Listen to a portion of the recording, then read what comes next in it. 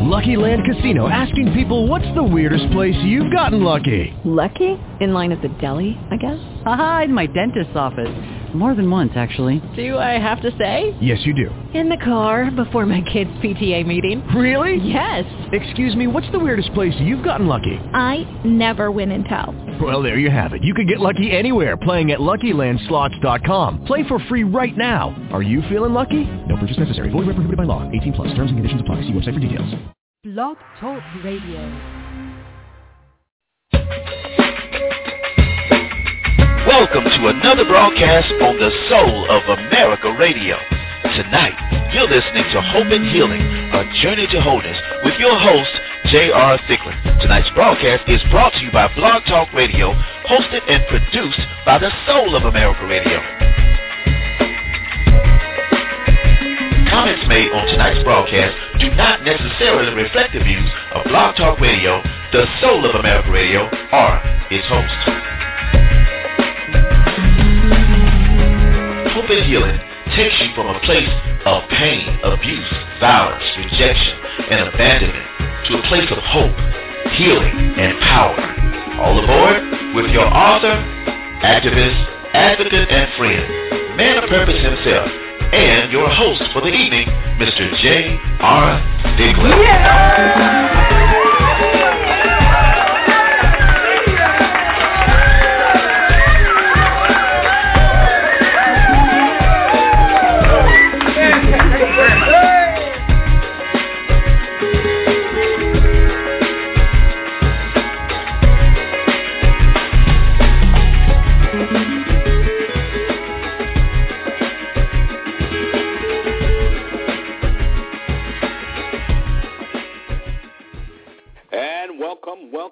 Welcome tonight to Hope and Healing, our journey to wholeness. This is your host, J.R. Thicklin, and I'm so very glad that you've joined us tonight right here on the Soul of America Radio Network. That is the Soul of America Radio Network, where we are bringing to you not only empowerment, but we're bringing to you impactful discussions and impacting ways of addressing many of the social ills of our society. If you're listening for the very first time, we're so very glad that you have us. Hope and Healing, a journey to wholeness, can be heard each and every Monday evening at 9 p.m. That's 9 p.m. Eastern Standard Time. 9 o'clock p.m. is where you can find us right here on the Soul of America Radio Network. That's www.soulofamericaradio.com. That is how you can reach us. And if you're trying to call in, or you'd like to call in and listen, or call in and be a guest, you can call in at the number area code 323-784-9638. That's area code 323-784-9638. That is how you reach us here on the show tonight. I'm so excited to be back with you tonight, live and in living color. Last week or so, we had a pre-recorded show on last week. Week before, I definitely was dealing with some ailments and infirmity, but we are grateful today that we're back live, and we're so glad that you've joined us tonight, and we believe that we have a show in line for you tonight. We believe that there's a show tonight that you're going to find very impactful, and you're going to find very much informational. But I need you to be a part of it in order for it to be its best. We always want to give our best, never want to give our less, always want to give our very best. And so that is what's so important to what I need to do and what I need to convey to you on tonight. Here we are on the 17th day of March, and there is just so much to be said and so much to be discussed. This is very crucial at this hour. This is a very crucial time inside of our nation, a very crucial time around our communities as we're dealing with so much that is going on. And I want to be one to say that we're looking at the issue of domestic violence that's happening all over the country, all over the world. We're seeing it happen. It's not done in a vacuum. We're talking about families that are ripped apart. We're talking about families that are hurting. We're talking about families that are really suffering, and they're suffering, many of them, seemingly by themselves because of the fact this is a subject matter that nobody wants to talk about. No one wants to talk about the impact of it. No one wants to talk about how people are impacted by it. But I think it's so very important that we have that conversation because that conversation is the missing ingredient in today's society. It is that missing ingredient as far as really talking about what must be done? What must be done in bringing healing to our nation? What must be done in bringing healing to our communities? And that's where we come in today. If you've never listened to the show tonight, let me say something to you. It's informative. It's powerful. It's powerful. It's a discussion that really takes us from the place of where we are into a place of healing. We believe that there's healing inside of every situation, but healing is a journey. It's not something that just happens quickly by a spur of the moment, but it's a journey. It is a journey that we must be willing to go on. It's a journey that we must be willing to really have a real honest conversation about. And I believe that we have to go that far tonight. I believe that we have to deal with it. I think that we have to we have to deal with it in a way that is going to definitely impact our future, a way that we're going to be able to rescue the next generation, because this has become a pandemic. It's a pandemic in our society. We see it happening more than we care to, and we have to do the things to stop it. And, so I want you to know that it's so important. And we need your support inside of this. Your support is very important. Your support is important as far as the message that we are bringing, but also the fact that we must not sit on the dock of the bay. We must stand up. We must speak out. We cannot afford to allow things just to go as status quo. We have too much work to do. There's too many things that must be addressed. Too many families are suffering. Even as I speak, too many families are suffering at the hands of violence and abuse in their home. And I discovered this, that it's not just affecting the most immediate family. It is destroying generations and generations to come. So I say that to say this to you, that we have a responsibility as a people. We have a responsibility as a nation. We have a responsibility as individuals. We have a responsibility to make a difference. And when we set up to make a difference, then we will understand the fact that our lives are not in vain. Our lives are not in vain when we stand up and speak out. And that is what I really want to convey tonight. And you can reach us tonight, area code 323-784-9638. Tonight we're going to get into some very recent issues of domestic violence and homicide. Some of them have happened less than a week ago. And we're going to talk about the impact upon those families and those communities. But most of all, what is it that we can do as a people to make a difference? What is it that we can do to make a difference? And I believe that is crucial in this day and time. That is crucial that we stand up and we make the difference that need to be made. I think it's crucial that we not only stand up, but that we speak out. And we must speak out in a way that is uplifting, a way that is sound, because these issues will not be solved by our government. It will not be solved by those individuals. It will require all of us to be a part of this. And so I invite you tonight, listen, get on your phones, call a friend, call a neighbor, let them know that Hope and Healing is on the air, and we're looking forward to having you to join us, because I believe tonight can be the beginning of healing. It's a healing process. And if you would join us tonight, I believe that we collectively can begin to find that path to healing for our communities at large. So that is what I want to make sure that I bring to you tonight. That is what I want to make sure that you understand, because of the fact that we as a people have to stand up. We have to speak out. And if we don't stand up and speak out, then what we have allowed to be sacrificed is the next generation. So that is how you reach us. Now, let me tell you there's many different ways to stay in touch with us. We do have a couple, actually about 3 different places on Facebook you can find us. We have a page that is called Domestic Violence. It is your business. I need you to go, not just like that page, I need you to join that page, because on that page there's a lot of information there about the issue of domestic violence. How can we address it? What to look for in signs and symptoms, resources, oftentimes testimonials from survivors and their families. So I want you to be able to access that and be able to direct others to that page as well.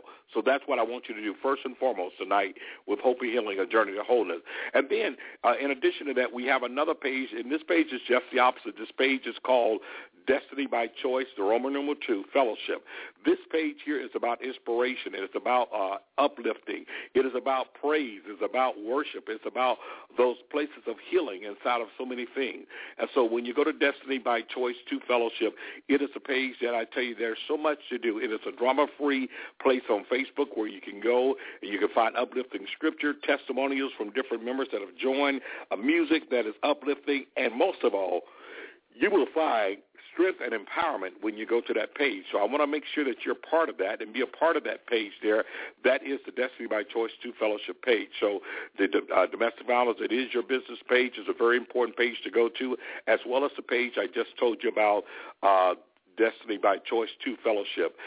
Those are very important pages. Now, if you'd like to reach us tonight and you'd like to be a part of the studio audience, or should I say the guests there, to join in with us, the number is area code 323-784-9638. If you desire to have a comment or question, simply hit the number 1 on your keypad. Once you hit the number 1 on your keypad, that allows our producer to let us know that you want to come on the air, and we will bring you on the air. We don't have to give your name. You don't have to give your name, but we will welcome your comment. I believe tonight is a time of finding healing. I believe tonight is about the fact that we must understand, how do we take responsibility for our communities? How do we do it? How do we do it as individuals? Because I'm concerned because of the fact this cannot be accomplished by government alone. This issue will not be accomplished. There's no law that can be passed that will cause us to live a violent-free, specifically violent-free lives inside of our homes. It will happen when people reach a place of awareness, a place of empowerment, a place of self-worth and self-value, that they're willing to stand up and do something about it. Listen, that the victim isn't crazy, not by a long shot, but they are battered. They are abused. They've been broken up and broken down in many cases. But we must look also at the perpetrator, because there is something that is sadly wrong inside of this situation. In many cases, themselves have been exposed to this, and this has become a way of life. But we must hold them accountable inside of the action. Domestic violence is terrible enough, but when we continue to see the rise of the amount of homicides that we continue to see, we have to understand the long-reaching impact of those type of actions. The long-reaching impact goes far beyond just two individuals. It is reaching into generations. It's destroying generations that have not even yet come. And so that's why it's so imperative that we as a people speak out against this issue. And I want to have a very serious dialogue today. Tonight is really about a serious discussion about the issue of domestic violence and homicide, and what is it that we can do. I want to just say tonight that each and every one of you that are listening, we have the power to do something about it. We have the power to turn it around. We have the power to make it better. We have the power to strengthen in our neighborhoods, and that's the power that we must exercise. That's the power we must go forth inside of. That is the power that we must begin to speak up and speak out about, because if we fail to speak up and speak out, this is what happens. We watch generation and generation of this impact, and it goes on, and it doesn't just play itself out in private. That is the misnomer. Domestic violence never stay private, because it impacts everything that is connected to it, every person. The child who is witnessing this or being exposed to it is playing it out inside of school, oftentimes inside of the academic underachievement and sometimes even overachievement. But what about as we begin to tie the link between so many dropouts among our high school young men, and particularly young black men of color? They're dropping out of high school, but you look at the correlation of them that have grown up in abusive homes. Now, here's the interesting thing. Not always an abusive home with a mother and father, because father is gone, but oftentimes an abusive home with mother and her significant other or significant others over a period of time. So how do we as a community address that? That is what we want to talk about tonight. We want to talk, what is it that we must do? We do not take the time every Monday night just to come on these airways just to say that we're here. We are about bringing hope and bringing healing, and we have to do that collectively. We have to understand what is our part. You've long heard me quote the old the Ashanti proverb that says, "The ruin of a nation begins in the homes of its people." That is a truism. That is a true statement, and we must take responsibility for that as we go forth inside of it. So, area code 323-784-9638. That is the way you reach us tonight. We are ready to go right into this show, but right after this commercial break, we're going to come in. We're going to invite your calls. That is how you reach us. Some of you that are on the line already holding, if you have a question and a comment, if you'd like to be heard tonight, simply hit the number 1 on your keypad. That lets our producer know that you'd like to get in, and we'll get you in tonight. I am looking forward to this time. I have some very fresh cases to discuss on the air tonight with you, and I want you to stay tuned. Hold on until we get there. You're listening to Hope and Healing, A Journey to Wholeness. This is your host, J.R. Thicklin, and I'll be with you right after the break.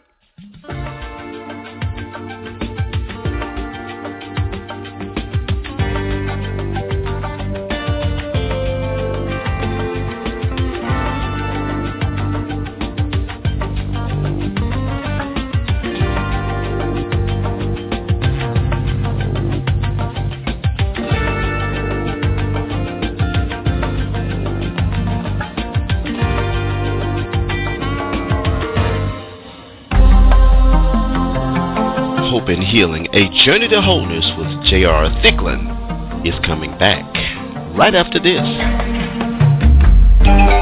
You're listening to the Soul of America Radio, LLC. This is the one and only Soar.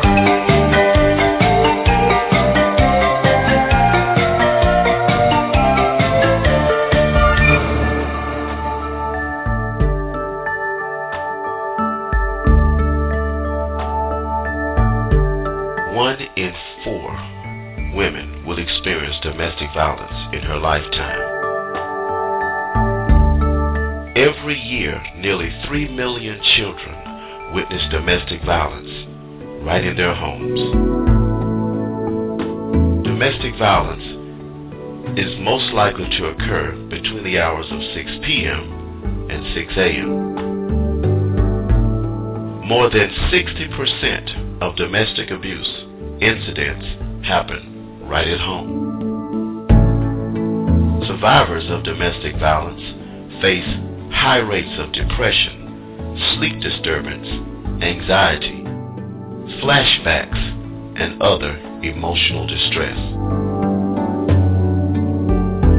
If you or someone that you know is a victim of domestic violence, or if you think someone is, reach out to them. If you are a victim, reach out to somebody. You can call the national hotline right now at 1-800-799-7233. That's 1-800-799-7233. If you didn't have a chance to write that number down, call Jay Thicklin right now at 1-323-784-9638.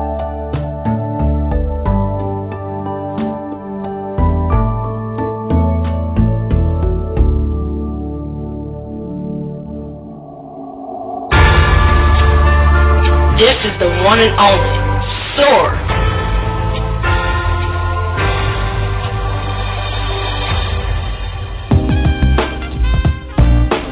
Speak to Jay right now at 323-784-9638. And now, Hope and Healing, A Journey to Wholeness, continues with your host, J.R. Thicklin.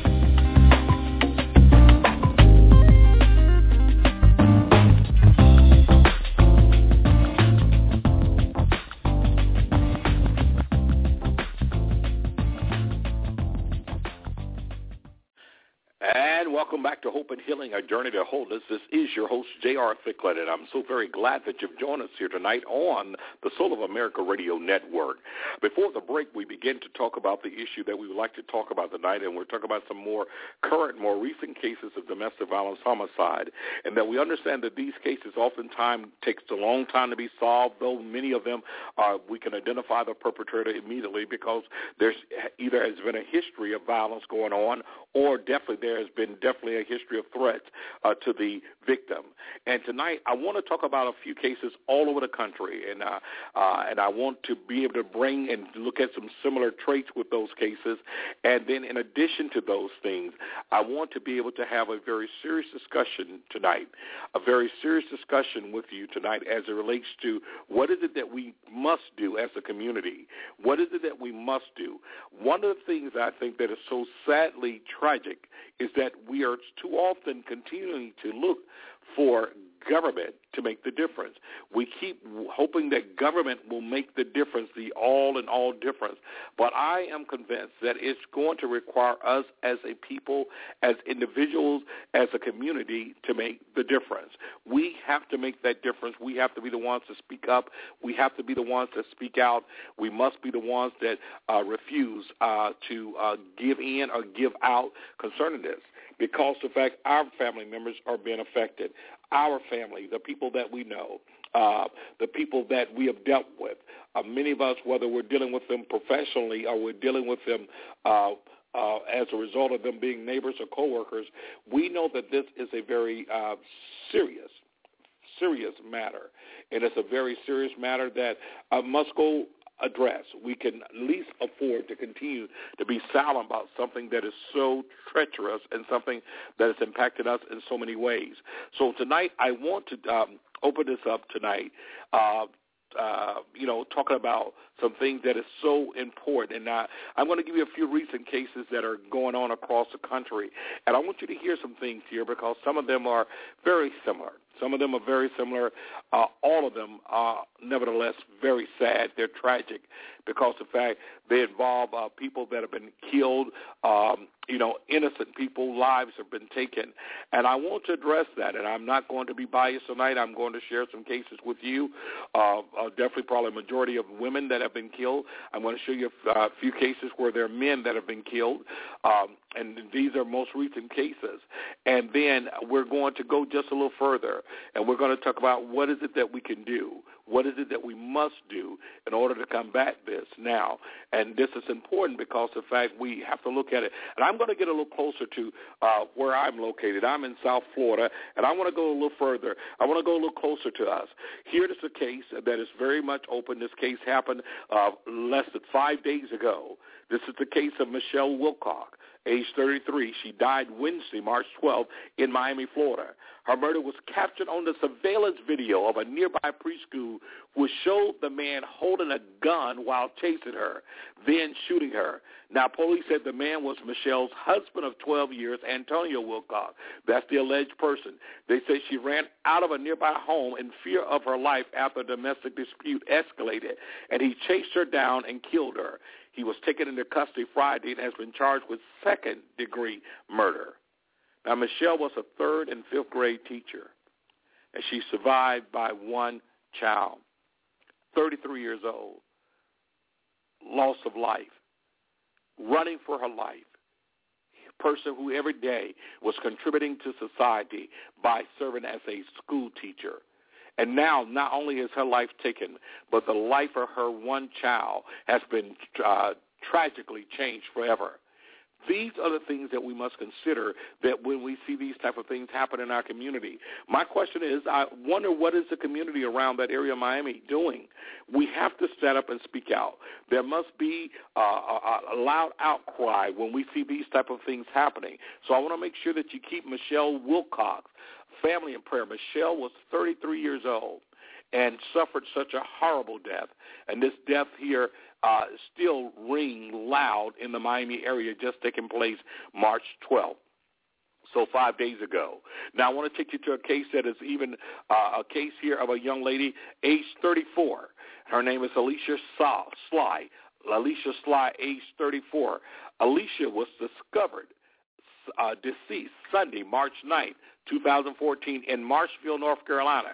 She was found in the driver's seat of a car that was stopped against a curb. The police said that on Thursday, March 13th, Alicia's husband, Reginald Leon Allen, age 37, confessed to shooting Alicia in the head as she drove down the road, and he took detectives to the area where he had tossed the gun in the woods, not far from where she was found in the car.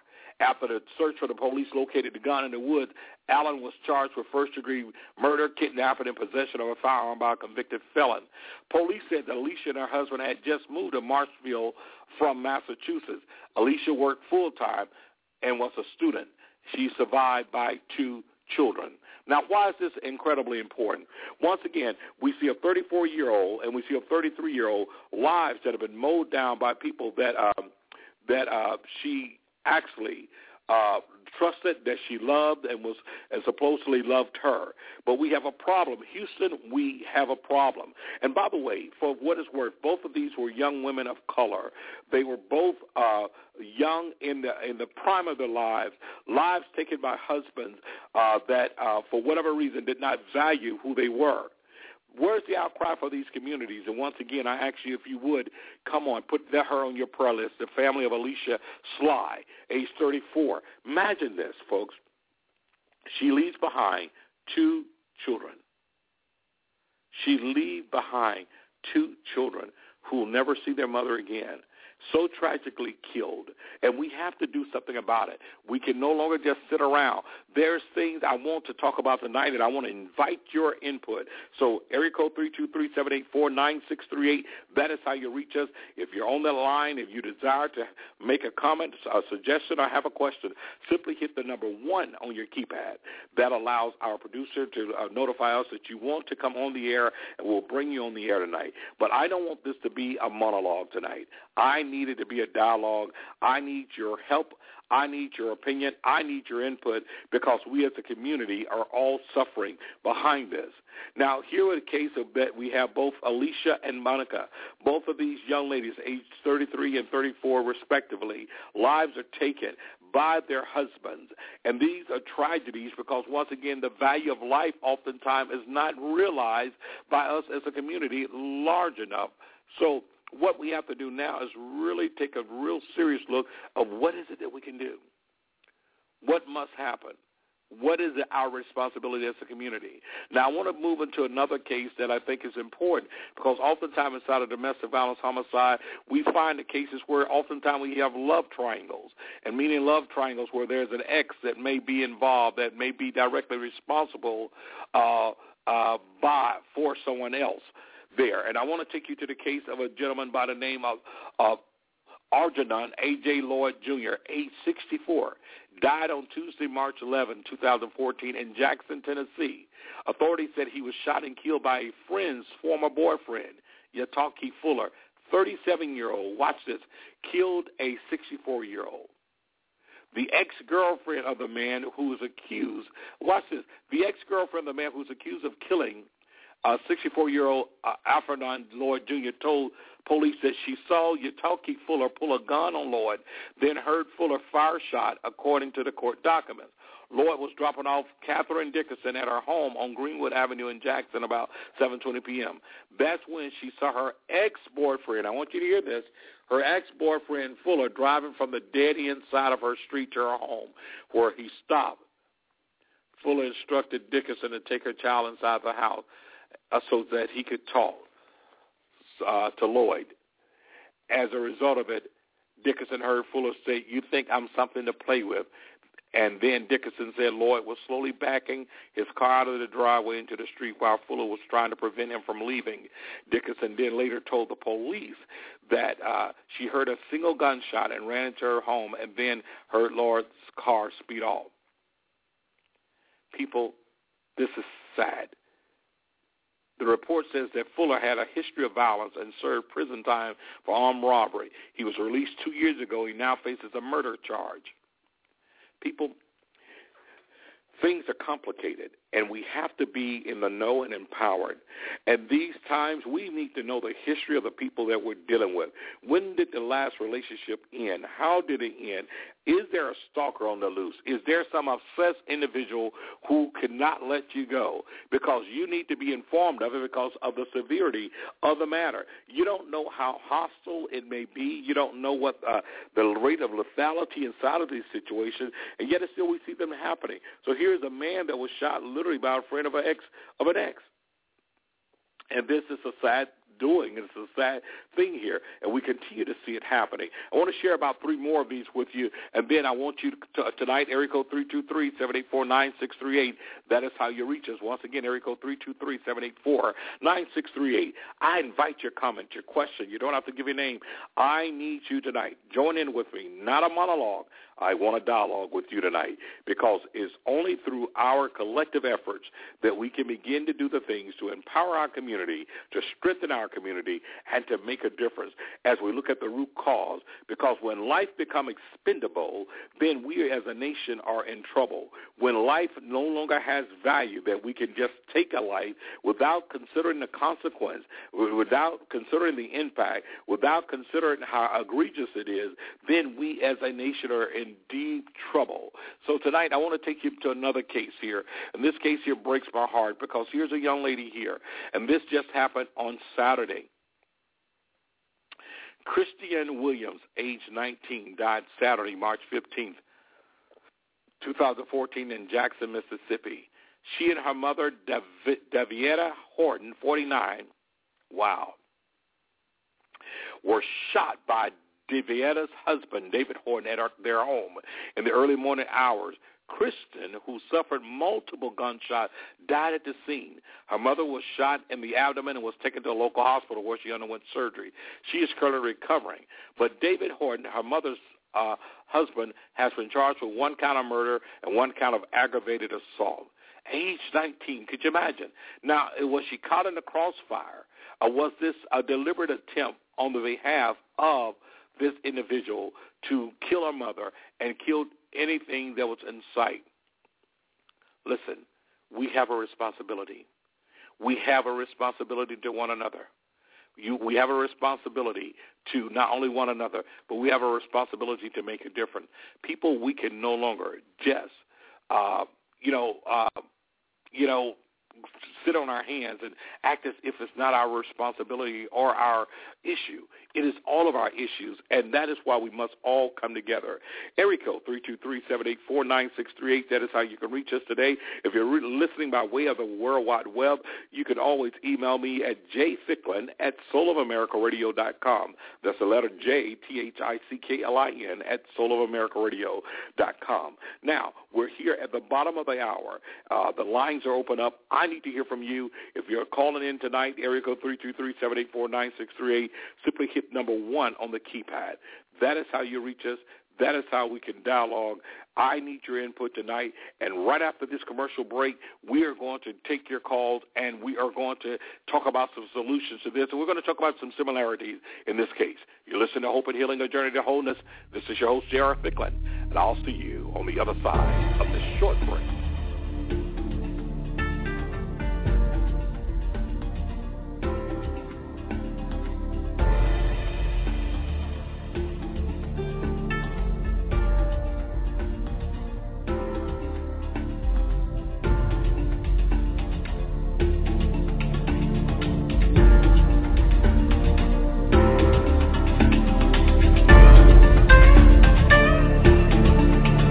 You're listening to the Soul of America Radio.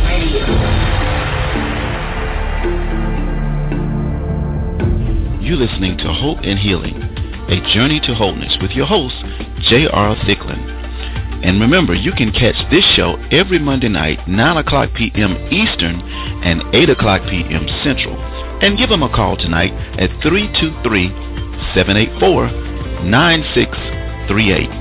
323-784-9638. This is SOAR.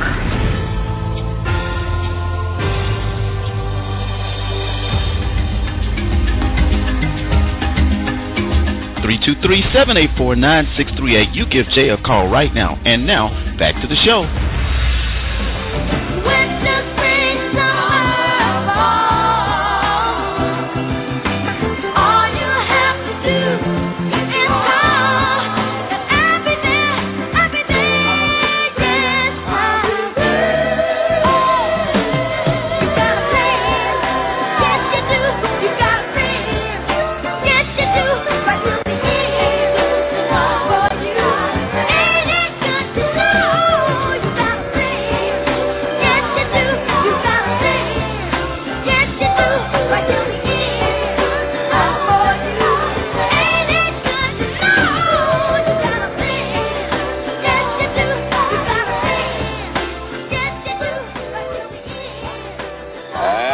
Welcome back to Hope and Healing, A Journey to Wholeness.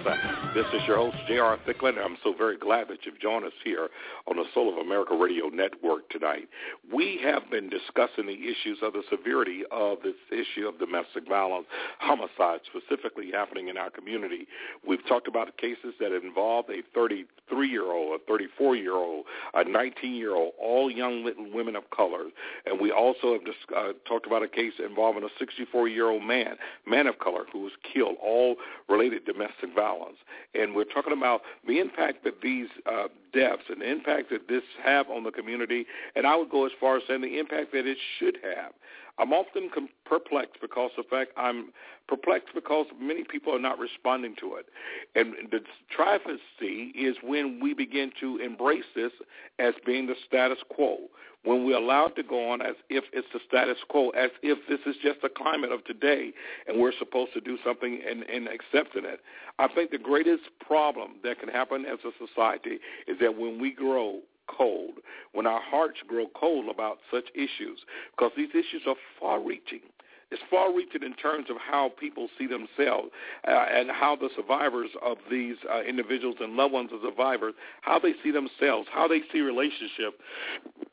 What do they view as healthy and unhealthy? These are the underlying issues that we must face, and if we don't face them, then we're going to continue to see things accelerate, and we're seeing it happen even now. The number of cases of domestic violence occurrence is getting even younger and younger and younger. We're seeing teen dating violence experience and exhibit some of the same behaviors that we see inside of adult violence, domestic violence. So we have to understand that we have become the teachers of society. This is a learned behavior, and unfortunately, the lesson has been learned way too well. And so, therefore, we do have a responsibility. We have a responsibility inside of this like never before. We must make the difference. We must speak up. We must speak out. We cannot allow it to continue to happen without stepping up and saying, I am my brother or my sister's keeper. And I think that we have that responsibility. We have that responsibility to one another. We have that responsibility to our families. We have that responsibility to do what needs to do. And so I say to you tonight, as we're waiting on your calls, area code 323-784-9638. That is how you reach us tonight. I'll be so glad to take your calls tonight. If you'd like to have a comment or question, simply hit the number 1 on your keypad, and we will bring you on the air. We'll be so glad to have you. Once again, don't want a monologue. I'd rather have a dialogue with you. Your opinion matters, and it's very important inside of this. So let's have your call in today as we're examining more of these cases that are so tragic and so tragic they are. And I think we have a responsibility to one another. And I'll tell you why this is so important to me. Because oftentimes we'll have the boards, they're full, or people will respond to me later, said, enjoyed the show, saw the show, or whatever the case may be. And yet it's still when they've had an opportunity to chime in or contribute, they did not. And that's the same thing inside of this situation. I don't want to see another casket. I don't want to have to be a part of another one of those incidents of something that could have been preventable had we only did what needed to be done to make a difference. And so I invite you tonight to the line area code 323-784-9638. That's how you reach us, number 1 on your keypad, and we'll bring you right on tonight. Now, we've talked about these cases and similarities, but I want to show you something that happens as a result, oftentimes, of this need of control. I want to show you what happens as a result of, oftentimes, not only the need of control, but the need to feel like that one owns another person, and we see destruction happening. One of the more sadder cases I've seen in years, and perhaps you have heard it somewhere on the news. And it is the sad case, and I want you to understand what I'm about to say to you. It's a very horrific case. And it's the case that perhaps you've heard on the news where the 2-year-old young girl whose father, literally, after having her for his time of visit, threw her in the creek, in the river, had her mother thinking all along that he was on his way back to bring her home. A little girl by the name of Tiara Morgan Glover. People, my heart broke. My heart broke when I began to read this. My heart broke because the lawyer for the man charged with this killing of his 2-year-old daughter by tossing her in a creek while still strapped to her car seat said Wednesday that the real question for the jury is not whether or not he did it, are you hearing me, but whether he was thinking clearly that night. Arthur Morgan III of Eatontown is accused of weighing down the seat with a tire changing jack so it would sink. He is charged with killing his daughter, Tiara Morgan Glover, in what prosecutors claim was premeditated jealous rage because the girl's mother would not get back together with him. Unbelievable. Because the mother would not get back together with him, he chose to do that. And so when I say this to you, I want to finish reading this to you. I really do. This is what happens inside of the story. Said he's not only accused of weighing her down and doing this, but the story says this, that the child's body was found partially submerged in a creek at Jersey Shore Park on November 22nd, 2011, one tiny black and purple sneaker sticking out of the water. In his opening statement, the defense attorney said that the jurors told the jurors that they're tasked to decide what form of homicide applies to the defendant. People, are you hearing me today? How could you defend these type of actions? This is a sad case, once again, that we continue to see going unnoticed. Here's a sad case that we continue to see go without any type of remedy. We have a responsibility as a people and as a society to speak up and to speak out, and that's what I encourage you to do right now. Area code 323-784-9638. That is how you reach us, area code 323-784-9638. Please hit the number 1 on your keypad if you'd like to have a question and a comment. It is crucial, people. It is crucial. Families that are being torn apart and destroyed because of horrific death, the horrific taking of a life. This should not be. This should not be. We have more to be concerned about. Listen, I have very little time to be concerned about Atlanta's Housewives or any of these other reality shows when the reality of life is that we have these particular type of travesties happening throughout our communities. And yet it's still people are looking to see how far they can get to the edge and get by with things when there should be a real demand for us to hold one another accountable. So tonight, as I open up the lines, and the lines are open, and there are callers on the board, I really wish that you would talk with us tonight, but perhaps you're just on the end of listening. I do welcome your emails as well as at jthicklin@soulofamerica.radio.com, the letter J, THICKLIN, at soulofamerica.radio.com. You can also email us at manofpurpose2000@gmail.com. That is the way that you can reach us tonight if you don't desire, if you desire not to actually appear on the show. We can get your questions, comments, or suggestions in the atmosphere. Now, what I want to say to you is this, and once again, I really don't want to have a monologue. I welcome a dialogue tonight. This is what I want to say. It is evident that there is a lack of education and a lack of knowledge within our communities as it relates to the severity of the issue of domestic violence. Perhaps there's a lack of knowledge, understanding the signs, the warning signs, the behaviors that are so closely related to this subject matter. Perhaps there is a under-education of recognizing the warning signs as far as the lethality assessment. How do we know how serious this is?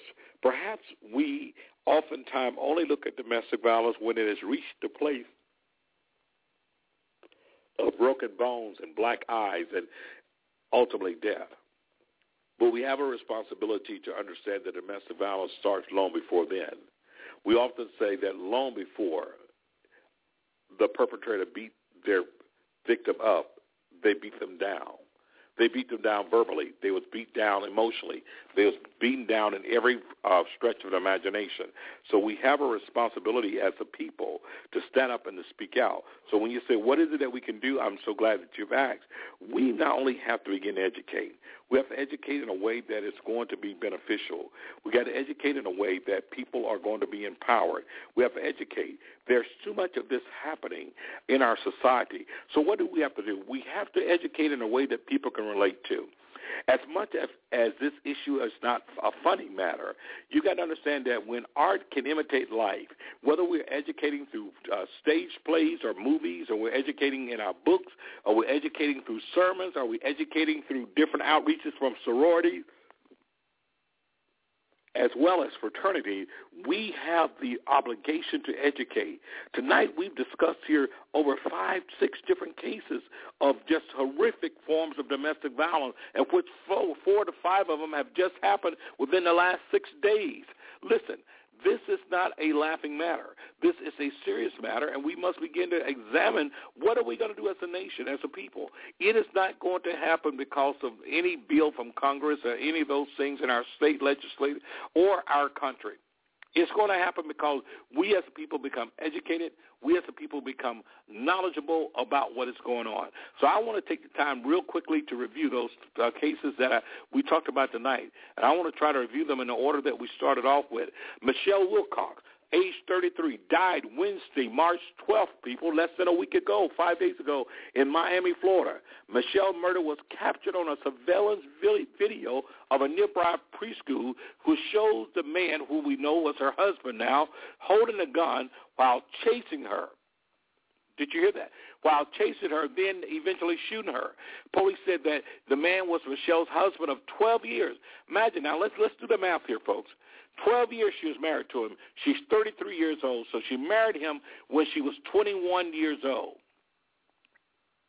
And here it is, her husband of 12 years, Antonio, not only ran her out of a nearby home because she was in fear of her life after a domestic dispute escalated, then chased her down and killed her. He was taken into custody, of course, being charged with second-degree murder. Could you imagine that? Here's Michelle, every day of her life, working as a positive contributor to society. She was a third grade and a fifth grade teacher, survived by her one child, who's asking that question, Mom, where is Mom and why? Undoubtedly. 33 years old. And then we talked about the case that we dealt with Alicia Sly. Alicia Sly here, her case here, which took place in Marshville, North Carolina. On Sunday, March 9th. My God, the Lord's Day. On Sunday, March 9th, in Marshville, North Carolina, where she was found in the driver's seat of a car that was stopped against a curb. Police said that on Thursday, March 13th, her husband, Reginald, confessed. He's 37, confessed to shooting her in the head as she drove down the road, and he then took them to the woods where he had tossed a gun. But he left her there, folks, knowing that he had killed her. And he's charged with first-degree murder, kidnapping, possession of a firearm. But once again, here it is that undoubtedly they had moved from Massachusetts. Undoubtedly, they moved from Massachusetts. Why? To have a fresh start in life, because undoubtedly domestic violence was taking place even in Massachusetts. And here it is, they get here to Marshville, North Carolina, had not been there any period of time, hadn't been there long, just arrived there, trying to start life all over again, just moved from Massachusetts to try to start life over again. And her life is taken, folks. She's killed and she left behind. Here she was, once again, full-time and was a student, survived by 2 children. Let me share something with you that's similar with those 2 stories there. Both of these are young women of color, age 34 and age 33. Both of them was mothers. Both of them, one having, Michelle having one child and Alicia having 2 children. But here's another main thing to look at. Both of them was gainfully employed, working, and Alicia was not only working, but she was also a full-time student, contributing to society, trying to better life for herself and better life for the future. And what do we see happen, people? We see that their lives are taking their gun down. This is why we have to speak up and speak out. Our prayers go out to the families here. Our prayers go out to them. And I'm not just saying it as a religious slogan that our prayers go out. I mean, earnestly we have to pray for them, and earnestly I will be praying for them because this is crucial, folks. Are you hearing me? This is what's going on. And tonight I don't want a monologue. I want a dialogue with you. I want a dialogue with you because we all hold a responsibility. So area code 323-784-9638, that is how you reach us. That is how you make your opinion known, your suggestion or question. Hit the number 1 on your keypad. We'll love to get you on the show tonight. I need your help. I need your help to understand that we've got to be the change that we desire to see in the world today. That means that, listen, we're going to have to be the ones to sponsor educational projects. We're going to have to be the ones to use technology and things to bring awareness to this. A lot of times people cannot see themselves. Listen here, you cannot see yourself when you're in the frame. You cannot see the picture when you're in the frame. So we have to be able to have another way of bringing this out. Those were 2 cases there. And then we went on and we shared with you another case that I thought that was so sad and so tragic.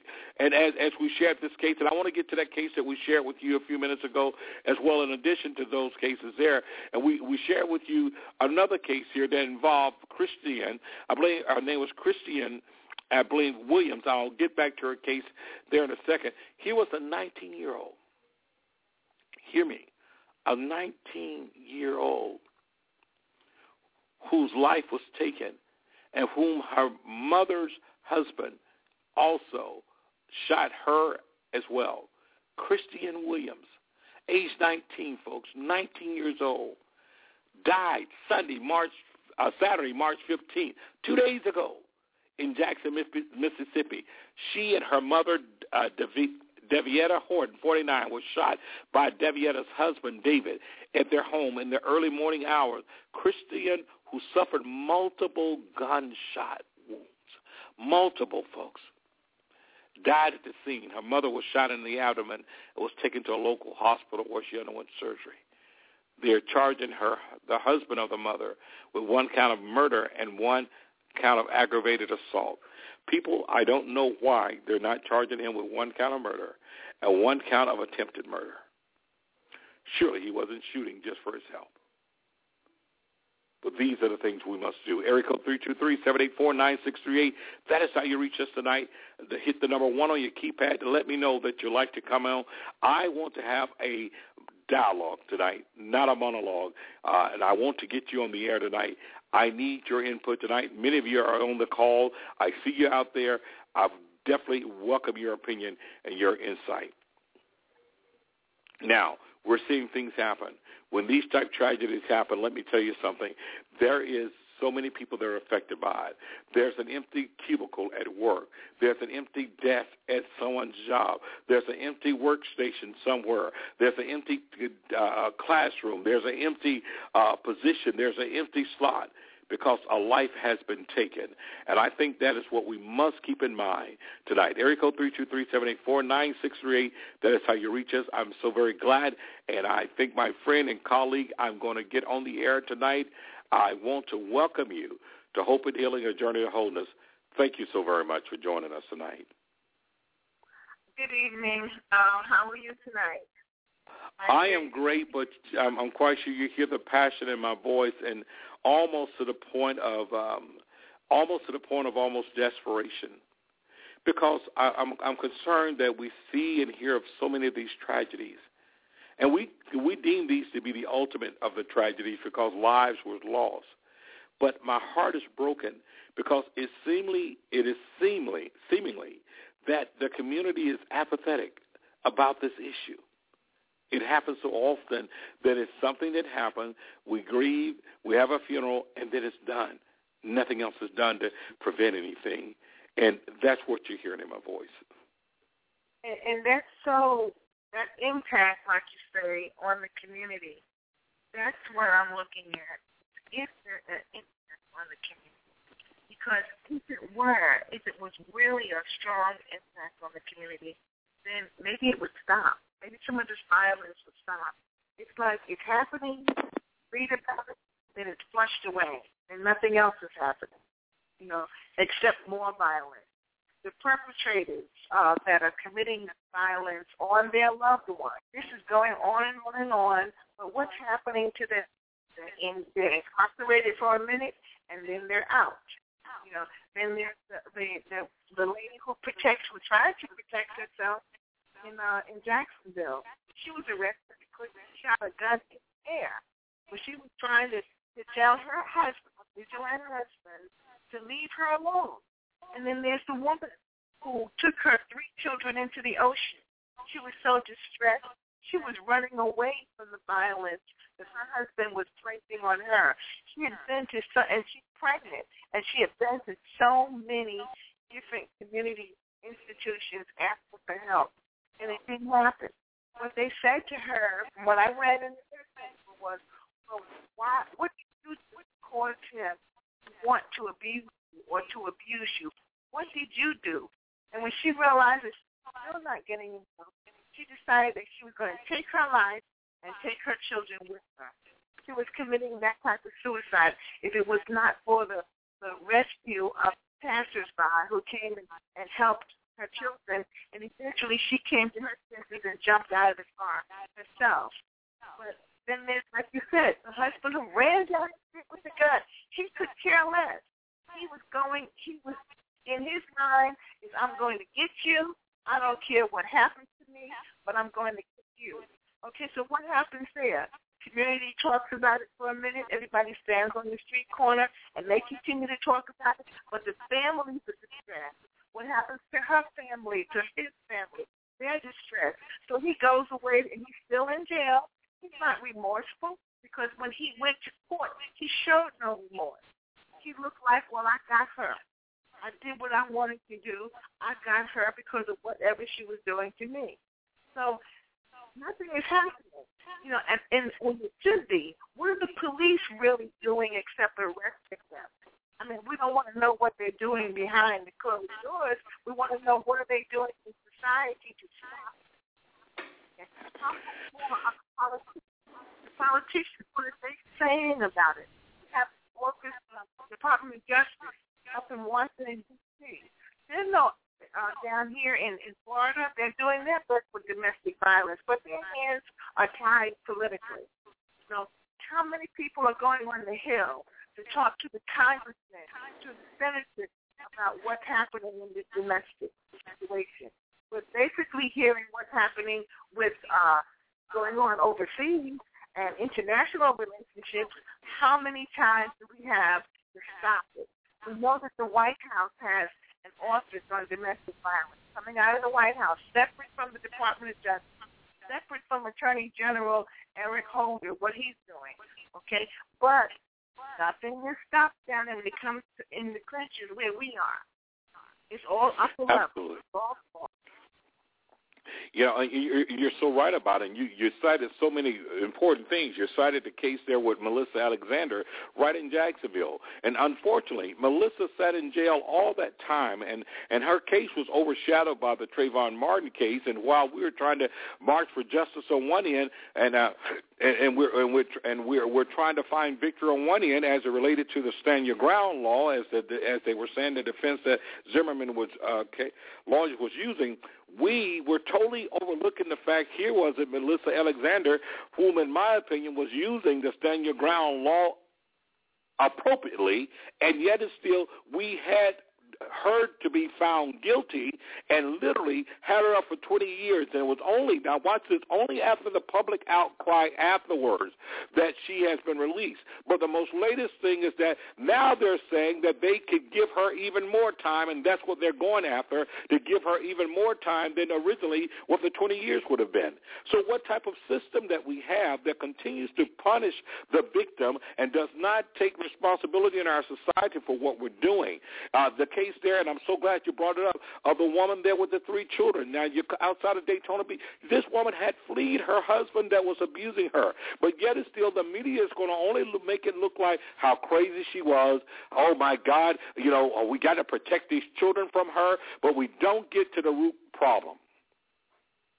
And the root problem is the fact that here was a woman who was abused and had been beaten down not only by the husband, but also beaten down by the same services that were supposed to be able to serve her. And once again, I'm amazed at the re-victimization of victims, even from organizations that's supposed to be serving people, who continuously to put the blame on the victim, continue to say, well, what did you do, or why didn't you do this or the other, and not understanding the fact of the dynamics and what I like to call the whole mentality when a victim is going through situations.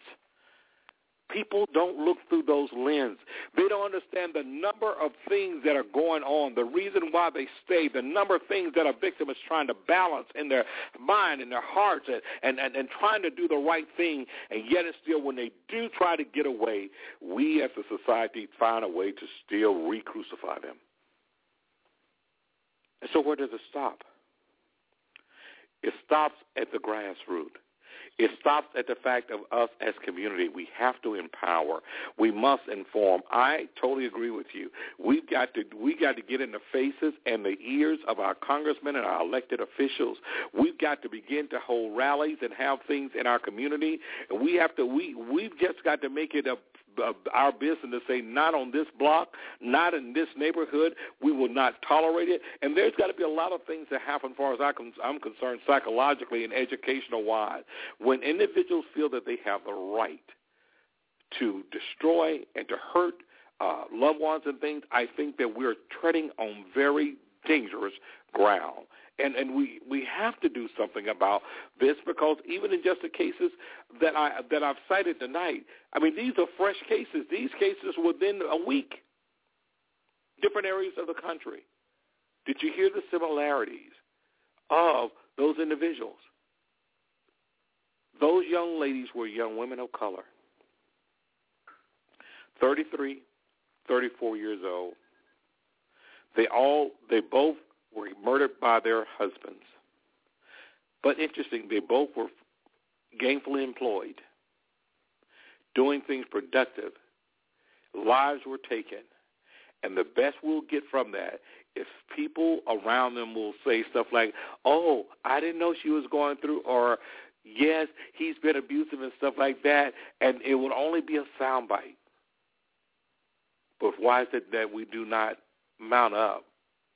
Why is it that we don't go beyond that? I mean, I asked you today, Dr. D, you're there, and it's constantly my question. I look around and I see other individuals that are very well, they're educated individuals, they're professional individuals, and all those things in our society. And yet it's still, I don't see them run to this cause. I don't see them run to this cause. I don't see them when we're having programs or when we're having, things to inform.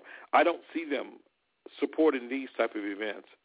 And I guess my question to you, and I welcome anyone that's out there, area code 323-784-9638, to chime in. Please, that's the way you reach us tonight. You hit the number 1 on your keypad, and to let us know that you want to come on the air. We invite your comment. But Dr. D, I'm asking the question, why is it that you think that we don't get involved? Why does it, am I answering my own question? Has it not hit deep enough, or maybe it's not impacting the community as much as I think it is, should? Are we that expendable? I really think that there are people who don't get involved because of fear. Fear of what others will think of them by saying, are you exposing yourself? Or I hope you're not trying to expose me. Or what business is of yours? It's already happened. You can't turn it around. Just be glad it's for, or somebody may say, just be glad it's not you. So it's fear. It's basically fear. And people should look at the fact that humbly, we're all made of flesh and blood, the same flesh and blood, but, and so because it didn't happen to you, it's happening to a member of your family somewhere. If it's not your close family, it's your extended family, it's your augmented family, the family that you call your fake brother or your fake sister. It's happening somewhere along the line. There is not one person in this world that can say that is not happening within that member of their family, somewhere in their family. And if they don't reach out, if you don't touch someone to let them know that there's some empathy there, that you are an humble person, that you are a God's child, and you're willing to help in some way, if it's no more than stroke, if it's no more than talk, if it's no more than say, come and walk with me, let me stand by you, let me let you know that I care. And see, what happens to the abuser, to the victim, is the victim knowing that even if there's a stranger who can look at them and say, I'm here for you. That helps. That gives that victim some backbone to stand up for their rights, to know that you're not alone. To know you're not alone. For the abuser to know that, oh, you have a partner, to say his victim, oh, you have a partner, you have somebody that's going to stand by you, guess what? That abuser may walk away. That abuser may say, oh, no, I'm not going to, I don't want to have that around. You know, I remember one time, one of my own called and said, and crying, I said, what's going on? Oh, well, he just hit me. I took a 20-minute ride in 5 minutes and was at that door. Wow. She was afraid to answer the door. She was afraid to answer the door because she knew that once you answer that door, and as small as I am and as big as he is, it was going to be a rumble going on. But you don't put your hand on my child, okay? And here's what I'm saying is that even if you speak up, and to this day, now that happened 20 years ago, but to this day, that same young man who's not part of our lives will call and say, how? Because it turns around to know that other people, you will not do this. Okay? And I mentioned that because I actually heard something today. He lives in now, but I actually heard from him today. But it means a big difference for the listeners. You're on the line. You're listening through your internet service, person that you wish to be with, and just say, I'm here for you. Even if you got up in your church and you said, I want to have a testimony, it may not be a testimony of you. It may be a testimony of something you heard from this show tonight or previous shows that say, I want to stand up and say, anybody here who's going through any kind of trouble and you feel that you just want to talk, you know, I'm here. I'm here. It makes a big difference. It makes a difference. And that helps because that perpetrator, that abuser, who may be a member of that church, who may be sitting back there and sees that here you are, they may want to come to you and say, you know, I need help because all I can think about is slapping her. You know, what can I need? Absolutely. Okay, that's what I suggest. You know, and that is so important. And see, what you suggested, watch this. What you suggested did not take any special ability. It just simply took a special availability that I avail myself to that individual. I avail myself to the, I want them to know that I'm here for them. And that's so crucial. And if we don't do that, then we are then guilty of just simply being what I like to call a bystander, you know. And I believe that's a certain classification there, bystander violence, where we bystand and we don't say anything, we don't do anything, we treat it as if we're watching a trailer of a movie or something, and and we don't understand the power that we give even to a victim when we let them know that I'm here for you, I'm standing with you, oftentimes just being able to make a difference. I am telling you, I have seen, as I know you have, Dr. D, in so many cases, that the ability to connect with them oftentimes is the push that they need. It is the push that they need oftentimes to regain strength, confidence, belief in themselves, and oftentimes the courage to press forward. And so we cannot afford to underestimate literally our ability and the importance of who we are inside of lives of victims and perpetrators, And one of the things that my heart goes out, because this issue is not something that's done in a vacuum. There's so many multiple layers of the issue of domestic violence and how it happens, and sometimes so many things that have happened before the general public see the kabang, and the kabang oftentimes is the death or there's really serious injury. But there's been such layers and layers of things that have occurred that have happened. Even in the case of the 2-year-old there, Tierra Parker Glover, I believe the last name was, 2-year-old child. Imagine her own father putting her in the car seat, locked in the car seat, anchoring it down with a tire iron, and throwing her in the creek, only because the mother would not get back with him. Walked away from it as if nothing had ever happened. Is that not the ultimate form of control or the need thereof? And I have to tell you, Dr. D, I'm amazed because there once was a time that I did not see these type cases, especially with people of color. And now it is as prevalent with us as it has been with others for a long time.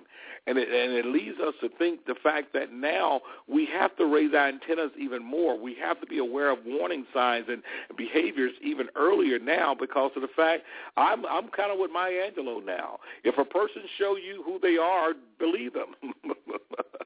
And I think that's what we have to do inside of this. Area code 323-784-9638. Area code 323-784-9638. You're listening to Hope and Healing, A Journey to Wholeness.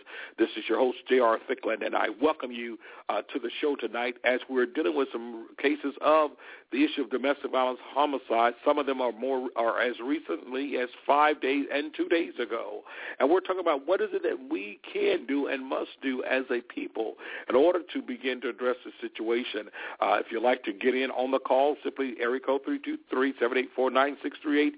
Hit the number 1 on your keypad. That lets our producer know that you'd like to share in on this question and a comment, and we'll be glad to have you. You're listening to us. We have I think we have right about 16 minutes left in the program tonight, but we welcome your call there. So glad to have you with us tonight. So glad to have Dr. Douglas that's on the line. Dr. D, what is it that you say? I mean, what in your opinion should happen with the community when you hear of a tragedy like this 2-year-old? What should there be a community response, or do people still kind of, get to their own corners and say it's a shame, but it's also their business? What came to mind really quick just this moment was, remember they used to put out signs that said wanted, dead or alive? Yes. The community could even put out a sign that said wanted, the names of those who are abusers and perpetrators in your community, anonymously. Like they do for sexual perpetrators. They have a listing out where you can go online and you can see for your community, you see all little dots of where there may be sexual pedophiles, in your area. Maybe the community can kind of run these folks out, by saying, just drop the name in the box, a known abuser. A known abuser, and folks will, some of these people will stand up and say, well, I don't want my name in that box, or my name's in that box when it shouldn't be. Well, for some reason it's in that box, and I mean, that might start, like the community for the young lady you mentioned in Miami. They're probably sitting there, what are we going to do? What can we do? Or we can take some chicken or some cake over to the family, to help support them, at this time so they don't have to cook. But what else can you do? Maybe put out that sign saying wanted, the names of domestic violence abusers. Drop their name in this box. Absolutely. And the names may not go anywhere. You can't really just go out there and victimize people, by putting their names out there. But let them know that we're ready to pay. We're ready to, as a third party, we are a victim as well because we're a third party to you. You're doing this. And we have rights too as third parties. That might help. That may help to say, I'm telling. I want to let other people Well, I'll tell you what. I love the idea, and I hope that many of the callers that are listening today, I hope many of the callers that listen today are taking this in, because I think it's so very important. Now, I recall some years ago going back to Alabama, and I think I went there for an event, and I was totally shocked because where I was, literally, they were posting the names of they had the pictures of deadbeat dads, guys who were not paying child support. They was running it on there like we see Crime Stoppers. And they was running it there. And I promise you, I guarantee you, that caused a lot of guys to step up, go and say, look here, no, let me do something. What is it going to take in order for me to get my name off of this? Because they didn't want to be embarrassed. And we've got to try something. We got to think outside of the box. We have to cause them to be, it's no reason for those individuals to be able to parade around as if they have not caused any harm or injury to people in society and not be somewhat held accountable for it and put in check. And if it takes that, then I'm totally in agreement to do what needs to be done to make it happen. And I just think it's crucial. I think it's important that we do so. And until we do so, I think we're not going to see the results that we need to see. And I think that's what's so most important. That is so important. We need to see the results. We need to see results of people that are standing in. We need to see the results of people that are not going to back down and people that are going to say enough is enough. Area code 323-784-9638. That is how you reach us today. I'm so glad. I'm going to bring in another caller today. Stay with us, Dr. D. Have another caller. Want to welcome you, Hope and Healing, A Journey to Wholeness. Number ended in 0661. Thank you for joining us tonight. You're on the show.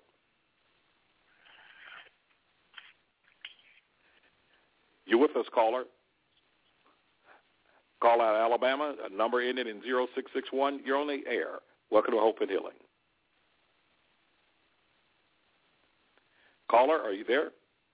We had a caller there that was holding there. That's how you reach us, area code 323-784-9638.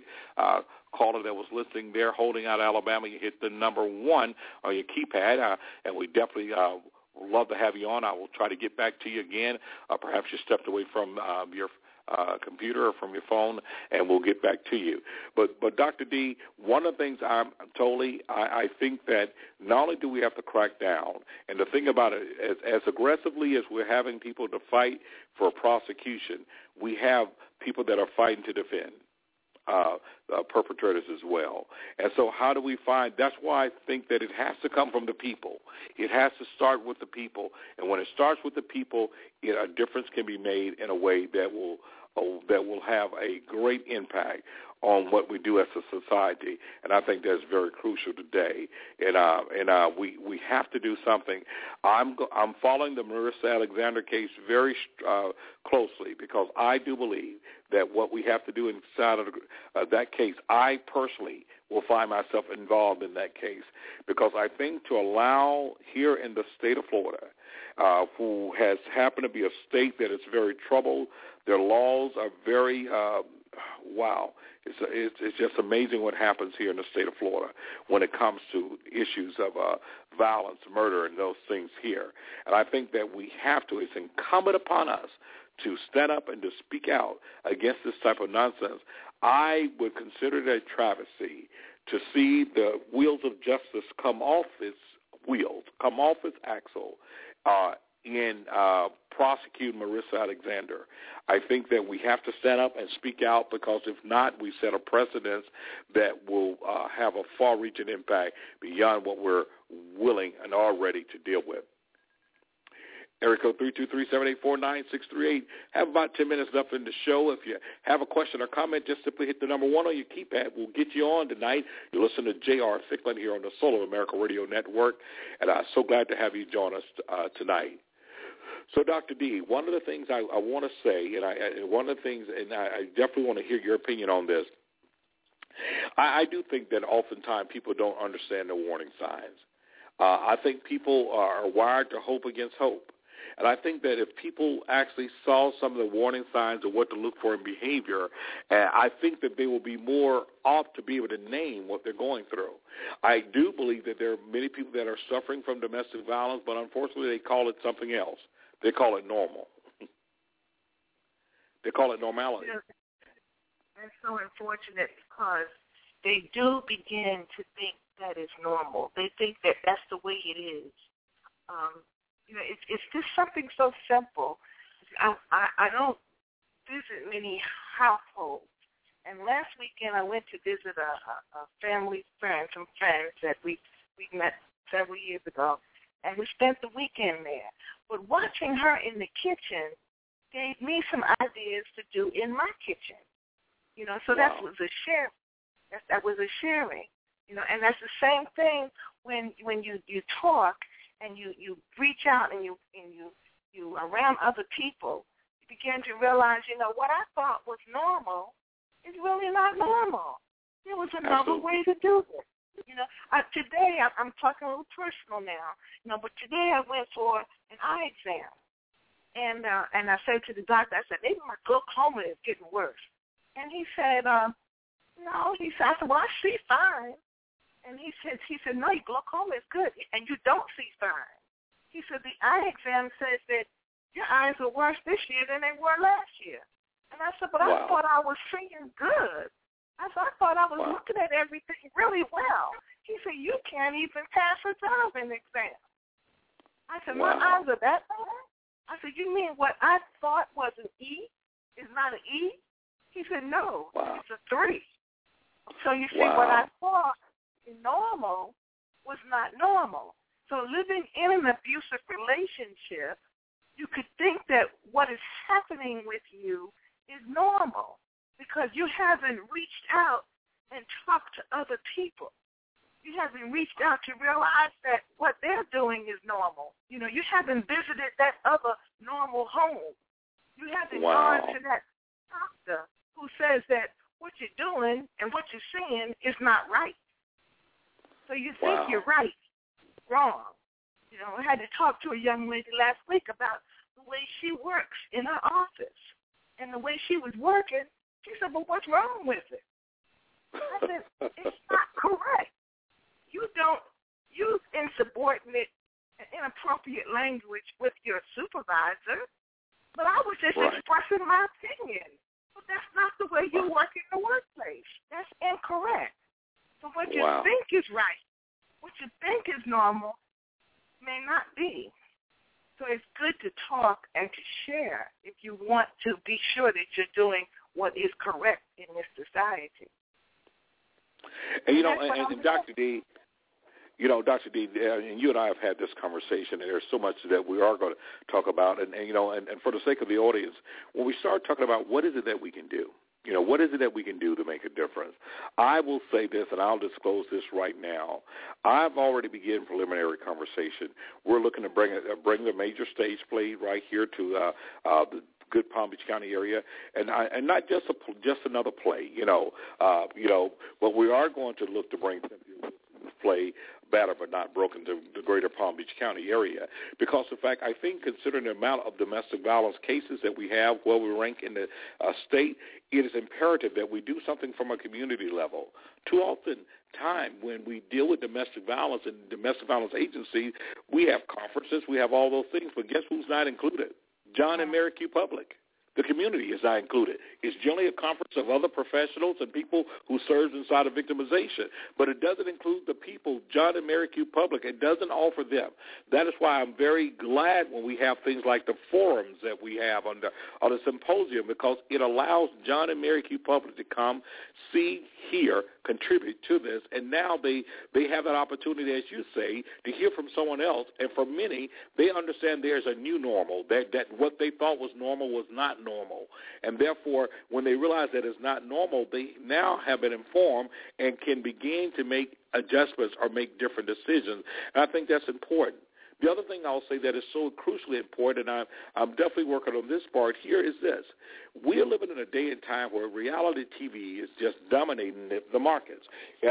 Very few what we used to call sitcoms are on the air anymore. A lot of the networks that are not major networks now, but yet still they're major in their own right, are thriving and surviving because of the fact of reality shows that they have. Whether they are tasteless or tasteful, Yet and still, we see that we're living in an era of reality shows. Well, a lot of reality shows I'm saying is not reality at all. Not the reality that I would like to see. So I think that what must happen is that we must begin to develop shows that actually address these issues, bring it on people that have suffered, have gone through, family members and institutions and different systems that have been affected by it.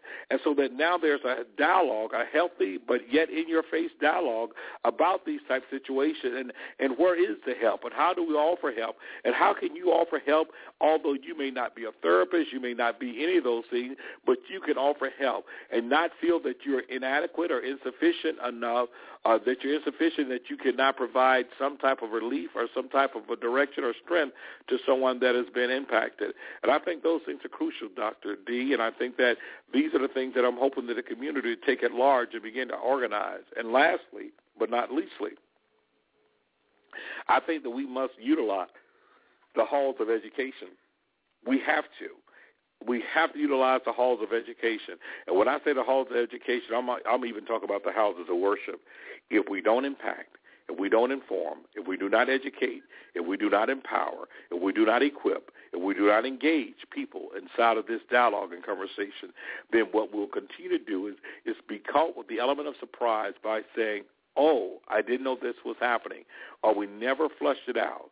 And so no one cared until someone shows up inside of our churches with gun, knives, coming after one of the parishioners because of the fact, listen, they are trying to get vengeance or they're trying to have control, but then the church is caught off guard because of the fact no one ever knew, because no one ever extended the olive branch, and no one ever said anything even from the pulpit about it. No one ever gave reference to it, and therefore, guess what? The victim didn't feel that they could say anything. They could come forth. They felt unwelcome. And I think we have so much to do with the cosmetics and the way that we do things. And I think that's the next level. The next level is to make this a subject matter that we can remove the shame and blame, but we can begin to really hit it hands-on and talk about how far it reaches into the lives of those family members. And I like to think that when there's domestic violence, homicide, or homicide of any sort, it automatically reaches deep into the legacy of that individual and wipes out years that can never be replaced. And that is my opinion tonight on that. I thank you so very much for joining us on tonight. Dr. D, so glad to have you with us tonight. And for so many of you that are listening tonight, thank you for listening to us tonight here on Hope and Healing, A Journey to Wholeness. This is J.R. Thicklin. And listen, we're here every Monday night, 9 o'clock p.m. Eastern Standard Time. That is 8 o'clock Central Time Zone, 6 o'clock for those that are in the Western Time Zone. And for wherever you may be, coast to coast, this is where you reach us at.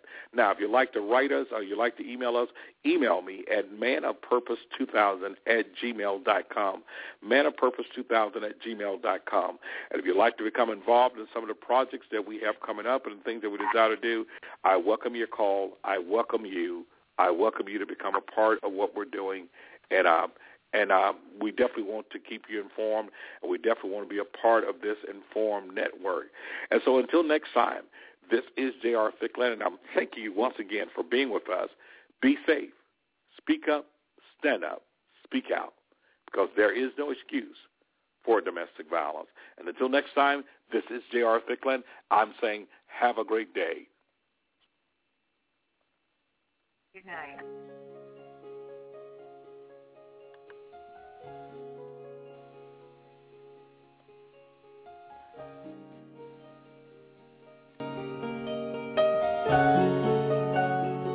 Take me to the King. I don't have much to bring. My heart is torn in pieces. It's my offering. Take me to the King. Truth is, I'm tired. Options are few. I'm trying to pray, but where are you? I'm all churched out, hurt and abused. I can't say what's left